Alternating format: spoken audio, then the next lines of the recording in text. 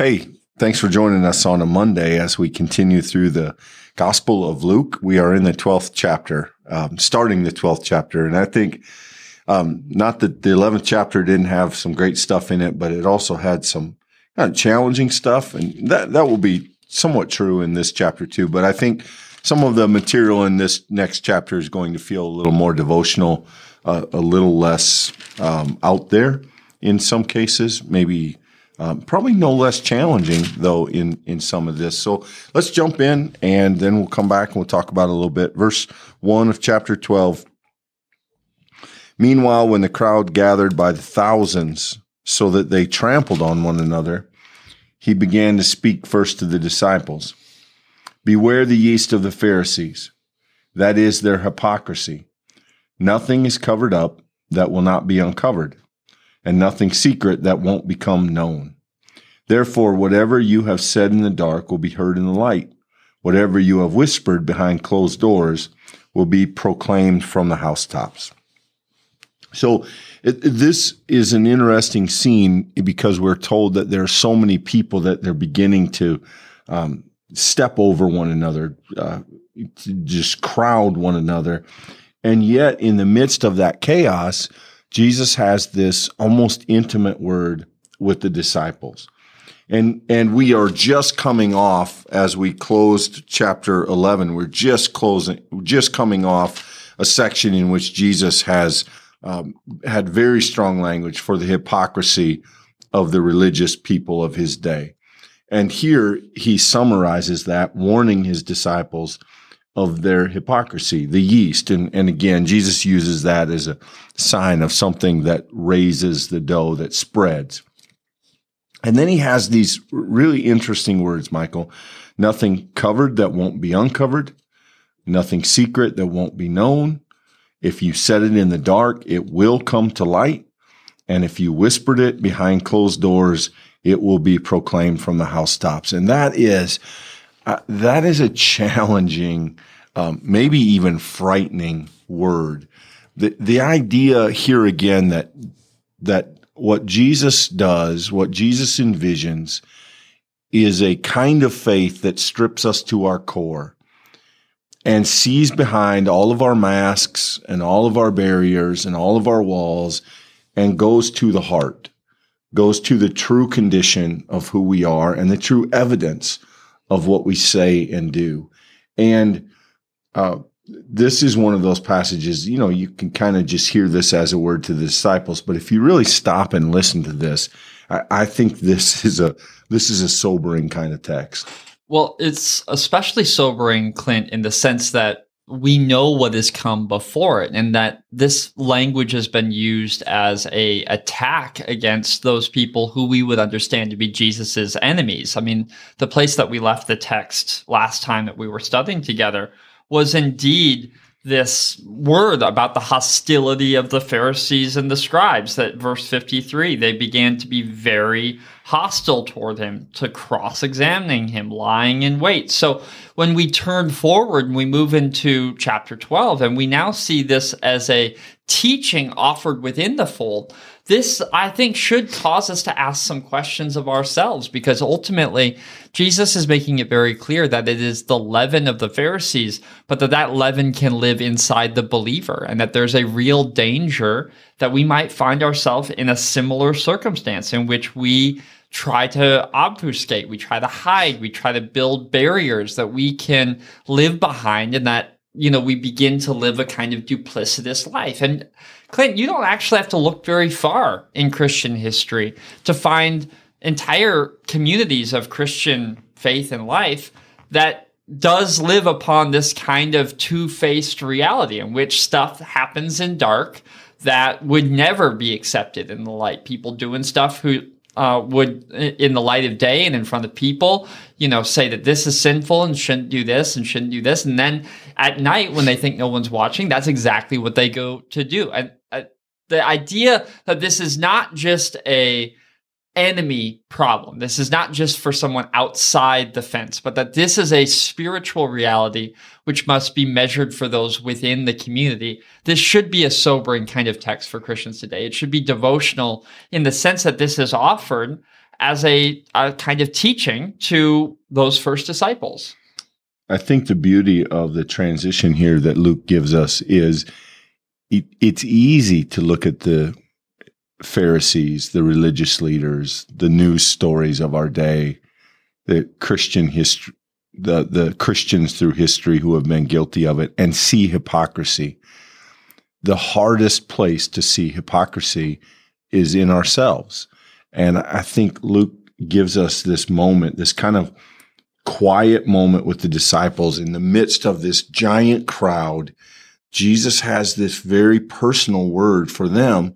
And as we listen in on it, a very personal word for us. And I don't want to simplify this. I don't want to minimize it or sort of make it cute, but we all heard it growing up, right? If you wouldn't share it, don't say it. If you don't want people to know it, don't do it. Keep those to yourselves. If you wouldn't say it to someone's face, don't say it at all. That kind of idea here. And this is the deepest, most spiritual version of that. To challenge the disciples then and now with the idea that there will be a day when our true motivations are known, when our true behaviors are known. It is easy to try and appear to be something. It is far more difficult to actually be that something, but that's the calling of Christ on our lives, is to be that which we sometimes pretend to be. And so this warning that it's all coming out, so live accordingly. Make your decisions accordingly. Make your judgments and choose your words accordingly. I think this is a tremendously impactful idea if we sit with it for a while. The text in many ways is a Christian primer to the theological concept of sin.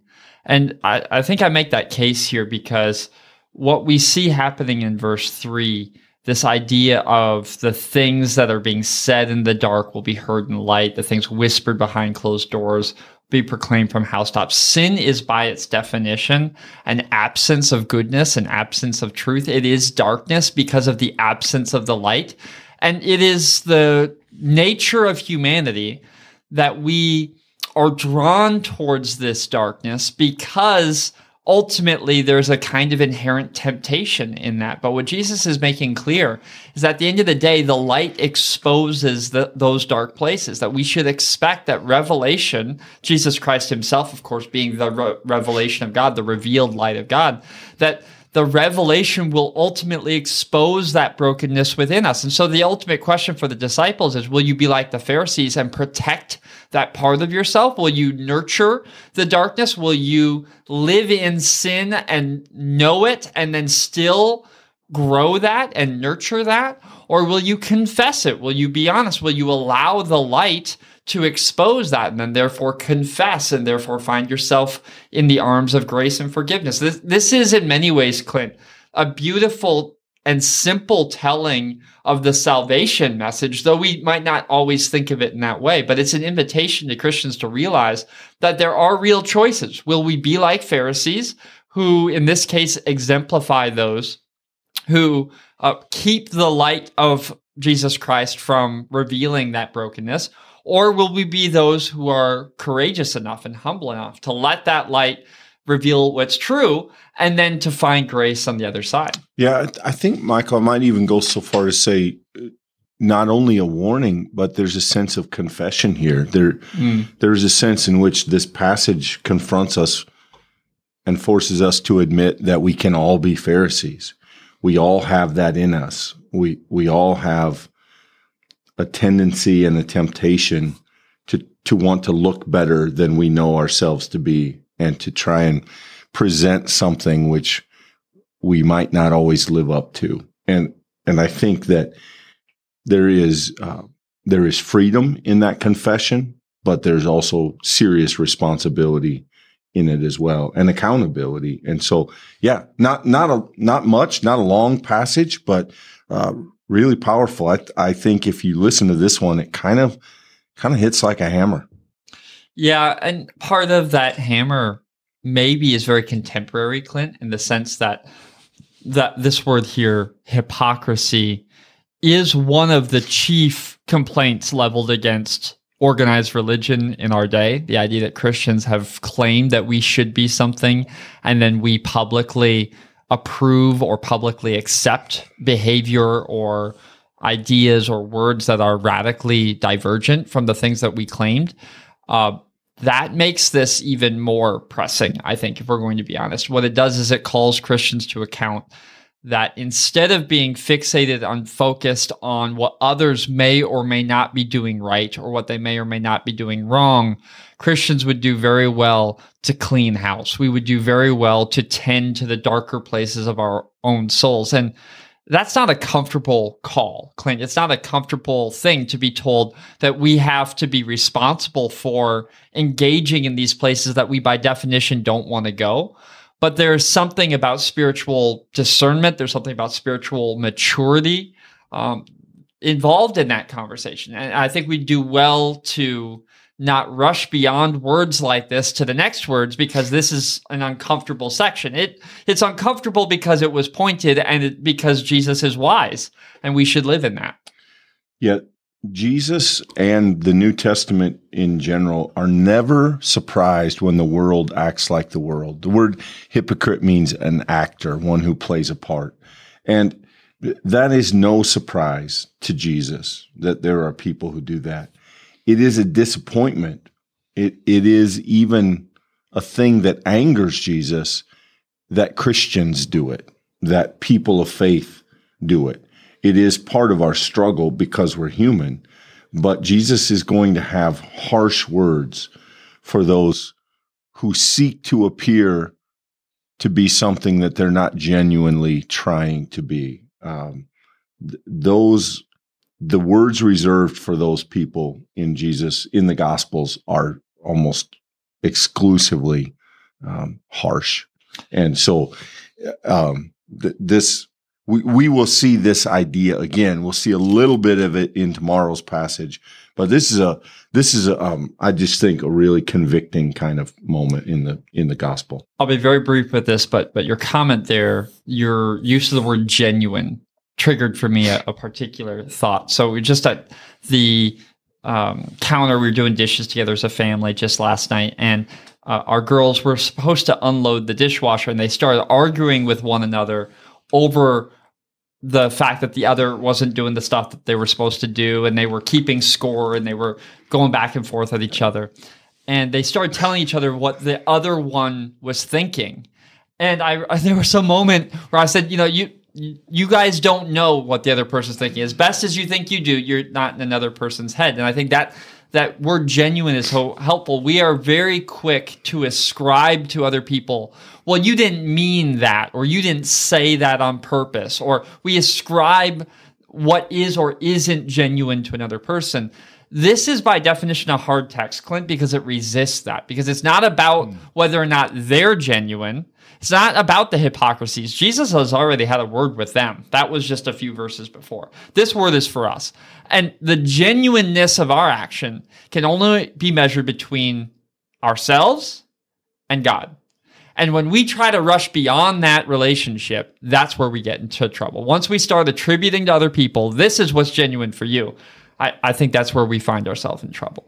Yeah, I imagine it would be a very humbling and probably direction-setting practice in those moments of our life where we are tempted to hide something, to think someday this will be out in front of everyone. Right. This is going to be played. That could be helpful. It would certainly be humbling. That it would. We're humbled to have you with us and glad that you stayed with us to this point. We are thrilled for those who are regular participants in these studies. We've now broken 600 subscribers on the YouTube channel, and that is really amazing. We hope that you'll continue along the journey of Luke with us. We're certainly blessed to have you here. We look forward to seeing you next week or tomorrow. Not next, well, and next week, but tomorrow. See you soon. Thanks, everybody.